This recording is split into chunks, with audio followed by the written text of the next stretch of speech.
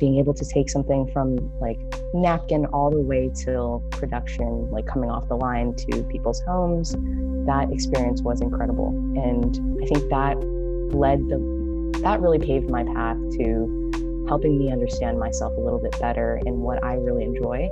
I always come back to that because there's always stuff in a career where you're like, okay, these aren't things I want to do, but having that why always in your heart is super valuable, right? That will be your North Star, that guiding principle that you can always go back to when times are tough. Hey everyone! Welcome back to Mom, I Got This with Stanford Women in Design. I'm Em. And I'm Iz.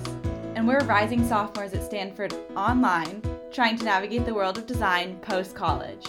And you guys, we're definitely beginners here. So we're super excited to let our curiosity guide our discussion on how other successful women have figured out what the heck they wanted to do. And created the lives and careers they love. Today, we are beyond excited to have Iris Yan with us to help guide you through the intersection of tech and design. We ask her questions like, what is it like to be a designer at Apple, one of the most recognized consumer product companies in the world? How has your love of music and performance affected your life as a designer? And what was it like starting your own company in college? We can't wait to find out what we'll learn from her story. So let's jump into the conversation. Yeah, sure. So I actually am currently in the Bay Area, despite quarantine stuff. I'll talk a little bit about my background. I have been currently a product manager for a few years, but I've done a bunch of different things in my career. I am currently at a smart home company, but before that I was working in virtual reality. And before that I was a designer and an engineer at Apple. So I've done a bunch of different career changes and love design. That was originally my background. So I'm really excited to talk to you guys a little bit about some of the career choices I've made, bumps along the way and all of that today. Well, we're so excited to hear what you're going to have to say. You seem like you've gone through a few different paths in your life, and it's exciting that this all started with you being a designer. So we're curious, when you were maybe high school, college, maybe even before, what did you think you wanted to be? And how did that influence how you went about the whole process of finding your career? Yeah, that's a huge one because in high school and just growing up, I was doing something very, very different. So I had some really big passions in my life that was mainly around music. So I actually thought I was going to be a violinist. And so I played violin since I was 6, and I had a huge injury, which actually changed the course of my life. Wow. But the second thing was I was really into policy as well. So very, very different. I thought I was going to be either a violinist or go into politics, which who knows down the road, but that was definitely not anything to do with design. So, I think going to college was the first chance I had at learning about and exploring other potential avenues. And I definitely am very lucky because I know a lot of colleges don't necessarily allow that flexibility, but luckily at Stanford, I was able to explore a little bit and they really encouraged that. So I've learned about design, and creativity and impact have been very important for me. So I was able to kind of translate what I had in music and kind of transfer that over to design. It's so exciting how exploration and design thinking are so central at Stanford. That's really great that you were able to use that to find your passion. Right, exactly. Yeah, I definitely agree. I took an ESF class, which is a requirement at Stanford, and it was kind of about what role education plays in people's lives. And I found that so incredibly interesting because it really shifted how I thought about what I'm getting out of Stanford rather than necessarily going to college for a degree. There's so much more about discovering who you are and what you want to do. I mean, I guess that's kind of a known thing, but I hadn't really realized the extent to how larger role that would play in my life. But yeah, so could you tell us a little bit about your experience in college? Yeah, so it's interesting. I I injured myself earlier when I was a violinist, and then I actually became an opera singer, which is a whole nother saga. But so I was doing that at Stanford, and because it was in the Bay Area, I'm actually originally from Los Angeles, but moving to the Bay, I actually didn't get much exposure to tech from where I was growing up. It was a very homogenous community. And being in the Bay really helped me understand this whole nother world of tech. And I think Stanford, because it's super tech focused, I thought this is one of the best places in the world to explore and learn this whole area. And so I think just being at the epicenter of tech really helped me become exposed. There were some classes at Stanford where I'm sure you guys both know, but for our listeners, that are really pivotal courses where you learn design and you're exposed to that, where you start making things and you do all sorts of crazy things like building bridges. And it's kind of like some of the best classes you take when you're in high school and middle school, where you're doing egg drops and stuff like that. But really inspiring you to play again and understand what design could be from just an exploratory exercise. So I think those classes really inspired me and helped me see how to start creating things. And again, impact and all of that was very important to me. And I had this kind of existential moment where I was sitting in policy classes, and this is not the same for everyone. No knock on policy, right? But I think for me, I was just having a really tough time seeing how me listening to professors and regurgitating their theories around policy was going to directly translate to tangible impact for people and in solving problems in the real world. So I just had a tough time seeing my individual impact at that level. So something seemed off. So I made a switch over to engineering and then to design ultimately, because I wanted to figure out how to start building things and seeing more tangible impact. There were some specific classes along the way, but I think it was that aha moment of just being like, I don't know how, writing my feedback on policy is going to necessarily affect change as an individual level. So that's so interesting that you're bringing up your experience with politics. Our first guest, Lisa K. Solomon, who had an amazing insights in all of this, actually was interested in policy as well at the beginning and then shifted to design. It's so funny to see those commonalities. Mm-hmm. But, yeah, definitely. Yeah, I really loved what you said about how exciting it was for you to be in college and be allowed and encouraged to play in your classes. Mm-hmm. And outside of the classroom, play is a very big theme at Stanford as well, as I'm sure some listeners know.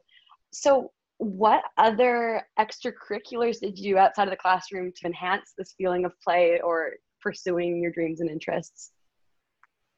Yeah, so a few things. I was doing a lot, maybe more than I should have. Mm-hmm. But, I would say as a student, given the opportunity to even be in a collegiate environment, I would encourage our listeners, like, one of the huge things that I've learned just retroactively looking back is that there's no moment where you're like, okay, I got this, let me keep going. Having a breadth and being willing and open to exploring is honestly my saving grace in terms of how I got there, right? Like, your ability to keep exploring and to not give up when you're like, okay, these things don't necessarily fit. That part to me is like the huge reason for how I got to where I am.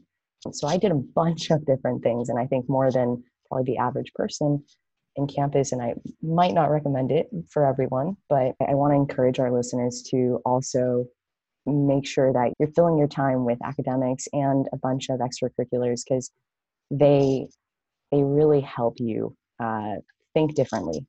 And, your experience at college is not just your academics, it's also the friends you make, the communities you find, the exposure you have. And so I did a bunch of different things. From joining a business frat to kind of pursuing opera as well. So I was in the opera program at Stanford. And then I also did a a cappella group. I was lucky enough to get into this very prestigious a cappella group that is focused on post-apartheid movement and diversity and all of the atrocities that happened in South Africa. So very different stuff. And then the other thing is, I asked myself, before I leave campus, how do I help set up other women's lives so that they are better equipped in the field of design? So I actually started SWID, Stanford Women in Design, with a good friend of mine. And, I really wanted to bring a community together. So I also spent a lot of my time doing that as well. Yeah, I love what you were talking about. I think that exploration is so huge, and I love how you kind of touched on just being curious and really being open to these things that you were interested in. But on that, sometimes stumbling into spaces can be the best way to find them, right? That's what we've found chatting with all these amazing women. Yeah. Oftentimes it's the exact opposite of what you planned that takes you to where you are. So yeah, let's talk a little bit about how you ended up starting SWID.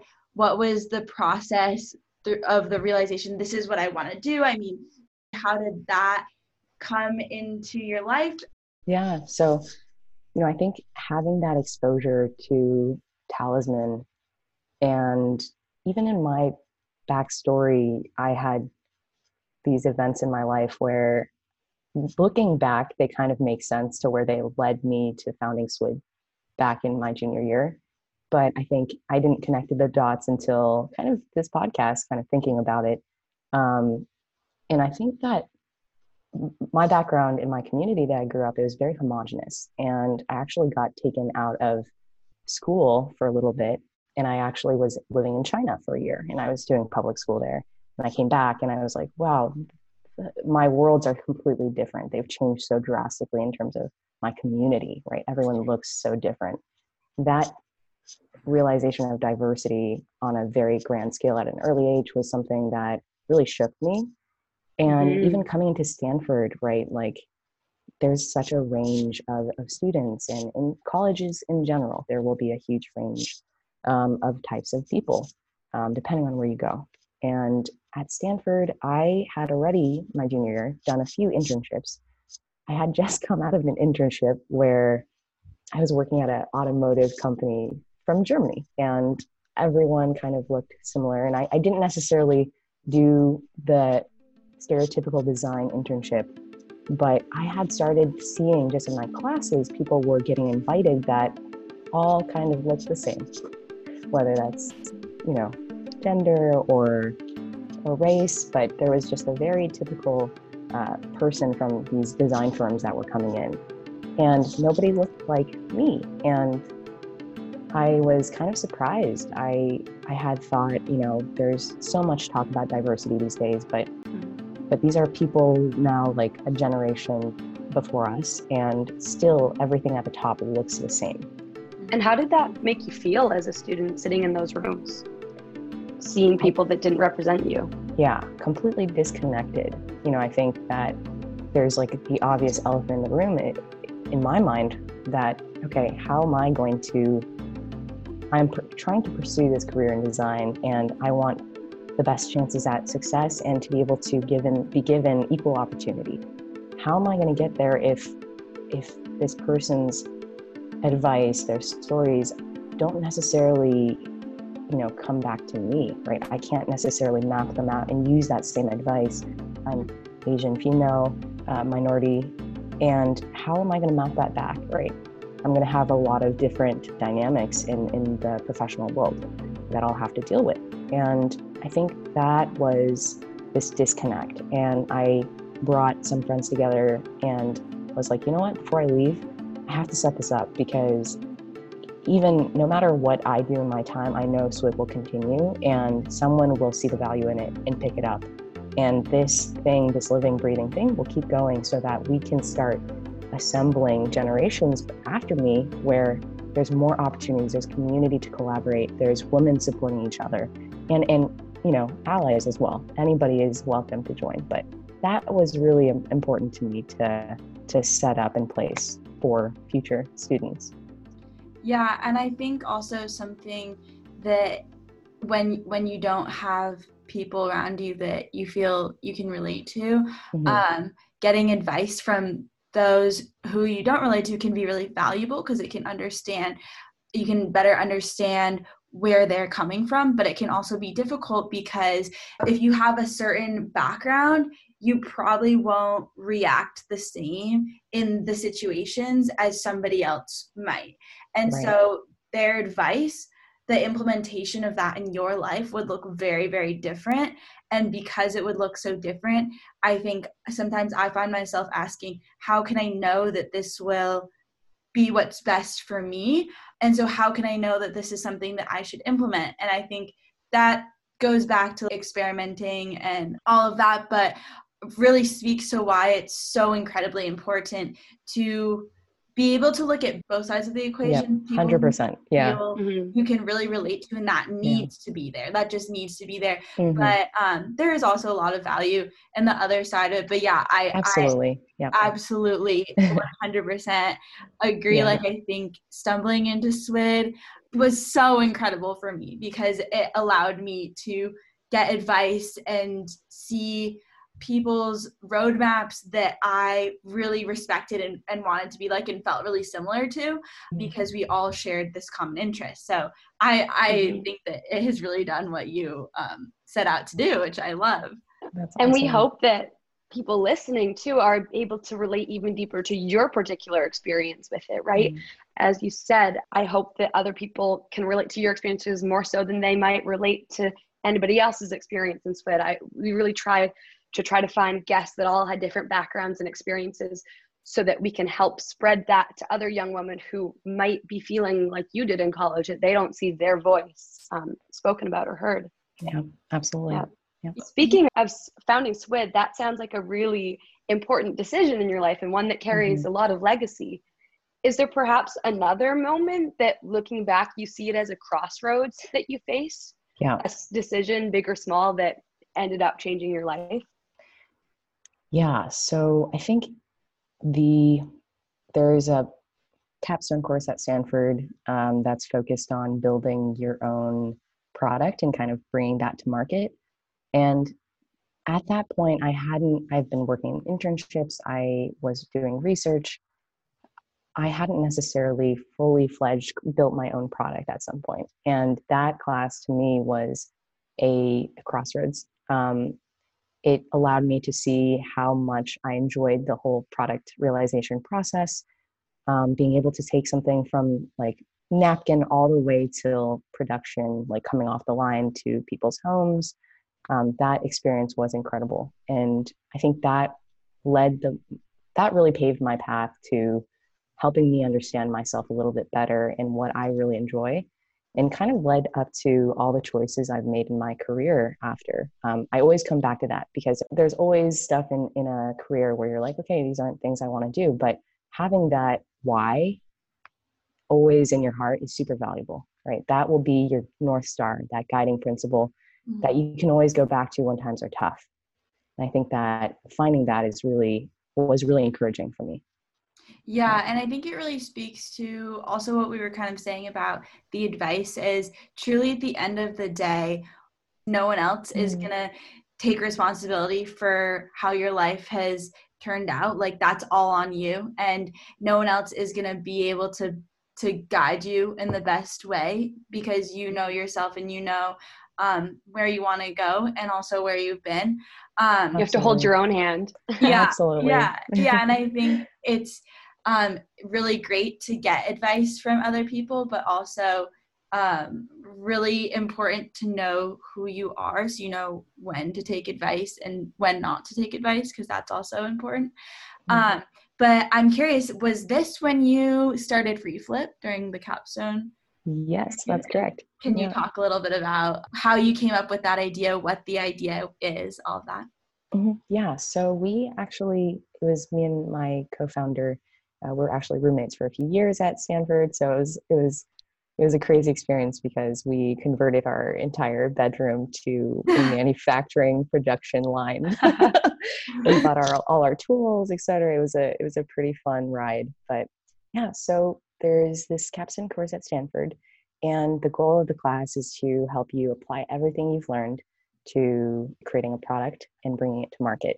And product being a very expansive term, there's a lot of different projects that came out of that, but we had really wanted to focus on understanding how to give people like this universal gift, what that looked like. We found that giving a gift to somebody can be a very emotional and potentially unnerving experience. A lot of times from the receiver side, the person giving the gift, it's unclear what people want, right? And so at any point in time, whether you know the person really well, but whether you don't, I think there can be a lot of difficulty around that and emotions involved. So we're finding so many different insights around our user research when we first came up with this problem statement. Like, it's difficult to give gifts. What does a universal gift look like? Or something that kind of meets the general need of people. And so we went through the entire product realization process. We're doing the user research, the ideation, all of the bubbles on the design process that Stanford puts out. And we ultimately came up with this flip book where you would take 10-second clips or more and drop that in our portal on our website and give us your video, and we would actually just create a flip book for you, custom made, really like nicely curated. So not like, what a good idea. Yeah, that's so cute. I would love to receive that. Yeah. So I mean, it was a fun project. We ultimately, our sales went through the roof. We raised a lot of funds for it. We did our own marketing.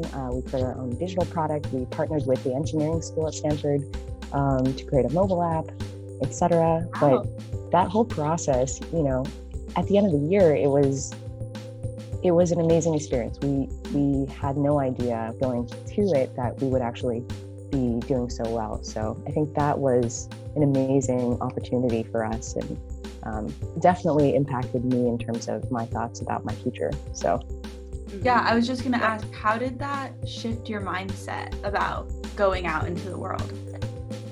Yeah, so after that, I got a taste of entrepreneurship, and I had left that summer. After a year, I was actually doing research at a robotics and medical device lab at Stanford, as well as doing this company. And I was doing both. And then I started just thinking about, wow, I'm not totally equipped to know how to scale this company. I'm not sure how to build up this business model. And those were the questions I was struggling with.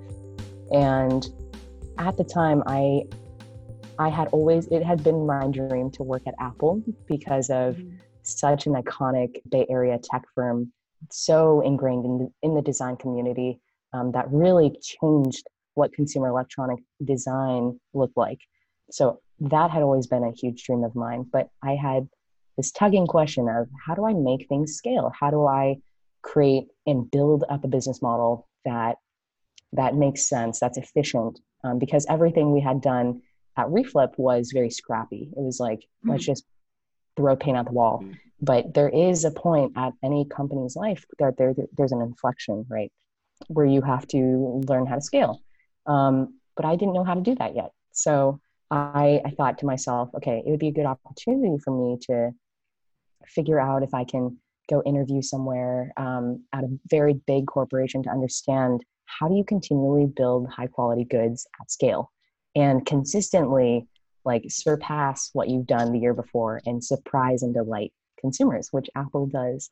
So I had interviewed at Apple, and I surprisingly got a position there on the iPhone ops team, but it wasn't design. And I can talk a little bit about that, but I just want to throw in here, Iris, you have just a huge smile on your face, thinking back to Reflip, and talking about design, and all of this stuff just makes you glow. And I'm curious, going to a huge company like Apple, like you said, you're so curious about, how do you scale these goods? How do you make sure every single millions of people are enjoying and delighted in their product? But a complication to this, what I'm wondering is, at such a huge company, could you still find delight in design? Was this creativity part of your everyday, or was it in some ways suppressed or restricted by being at such a huge company? Emily, that's such a good question. You definitely have, hopefully, you've been thinking about this as well, but that's such a good question. And I think for our listeners, hopefully they can learn from this. I think joining Apple, was always the dream for me for a while, just being in the Bay Area. And I had interviewed, I went through the entire rigorous interview process, 7 interviews, did a few on-sites, and I finally got the offer. And I think coming in, I had a very different view of what I was going to be doing. And for perhaps it was misrepresented by what I had thought. So I loved working at Apple and the idea of it.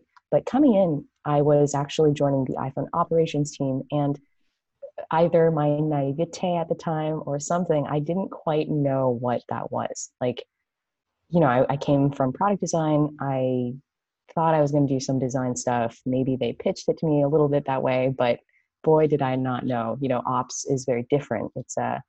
It's once the product has been defined, then you're going to go and execute on bringing that to fruition. So it's kind of the back end process.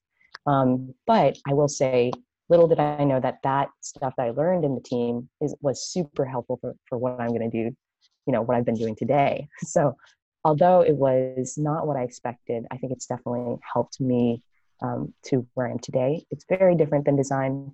So I wasn't doing much design at all.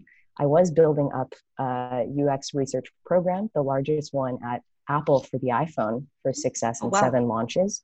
And that was where I got my creativity, and I could still bring that in, which was honestly my saving grace. So that part was nice. I did crazy things where I came up with crazy ideas where we were actually testing the force touch of the phone, where you can actually press I a love little that bit. feature. Yeah.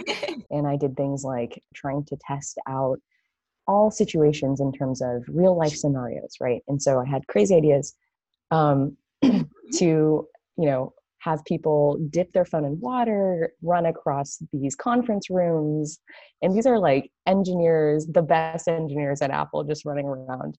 And then I had like yoga mats, and I had people laying down, force touching on their phones and changing the angles and all sorts of directions to test out, are there any edge cases? Are there any errors that are happening on the phone? And so I think that was a really good part where I was still being creative, but not necessarily in design, in product realization, but more in the small microcosm of the UX research program I was running. So, and then, go ahead. I think, and also it goes back to what you were talking about with what you really loved about the product design major, was that it just brings fun and enjoyment to every aspect of what that product is doing. So to the designer's life, to the engineer's life, and then to the consumer's life. It's right. It's making people like life, which is such a good thing. So can you continue telling us a little bit more about design at Apple? Iris, dive deeper. Yeah. So after, doing the ops team at Apple for a year and a half, I actually transitioned to a design team. And so I was actually working on the product design team for retail store displays and packaging. And that actually was an amazing experience where I was actually getting to own my designs, work with the industrial design team, building and engineering out a lot of the packaging and the different displays at Apple. So that was an incredible experience. I was actually doing a lot more of the creative component of design, whereas the ops team I was not really doing any design at all. So, do you feel like your a cappella background, whether possibly it's working in a group or just how music makes you think, has that impacted your work at Apple at all? Yeah, I think that in general, music is all about kind of expressing and bringing a experience to consumers, or to who is in your audience, which is in design and product is your consumer. And I think that part has translated really well because, that musician in me is that designer in me, which is I always want to deliver an incredible experience, delightful experience. And I think the same thing in design. You want to be able to delight your user with the experience you're giving. And I think that part of music definitely translates over really nicely. Yeah. That's a great connection. I love it when people can go back and connect everything together. Yeah. So this kind of brings us to the conclusion of our chat today. It's been so wonderful to talk to you. We have a closing question that we like to ask all of our guests. We call it a Mom, I got this moment. Something looking back in your past where you really took a risk. You took a leap of faith, perhaps voices in your life who were influential, maybe your parents or somebody else were saying, are you sure you want to do that? Like this, I don't know. Yeah. Like, no, I got this. I don't know, Iz, if you want to add anything else to that question. Yeah, I think that oftentimes this can lead people to a dream place or a place that they're really excited about going, and that passion is what drives the bravery in that decision. And so I'm wondering what that moment was, and if that did end up bringing you to a dream position in a career or just in your life. Yeah. Or perhaps was a learning moment. That is totally a good direction to take it too. Yeah. So it's actually funny and very fitting for the podcast title because it came directly from my mom and my dad. So my parents, while I was transitioning from music and policy, and I had brought the news to my parents that I would probably not be a musician and policy was probably not for me. They always had seen me in a certain light. And I think it was kind of tough for them to hear that I'd be doing design and engineering. They never saw me that way, right? So it was tough. And they said, you know, if anything else fails, we think you should go back to Italy and learn how to make violins, right? You should just be a violin maker or something. Wow. And just Very different direction. Very, very different direction that I would just kind of, they would see me in a way of just being a violin maker or singing opera in Italy. And I was just like, Mom, you know, I think I basically said, Mom, I got this, you know, like, don't worry, that I had enough conviction to move forward. And I think that's huge, right? A lot of times we have to go against our grain of our parents, our familial pressures, our friends, kind of changing and reinventing who we are. And I think we should be continuing to do that. And we are here for one life and we're living our own life. And our goal here is to figure out what's right for us. So I had to do that for my parents. Sorry to break your heart, not going to be a violin maker in the future. Maybe still live in Italy, who knows? Right.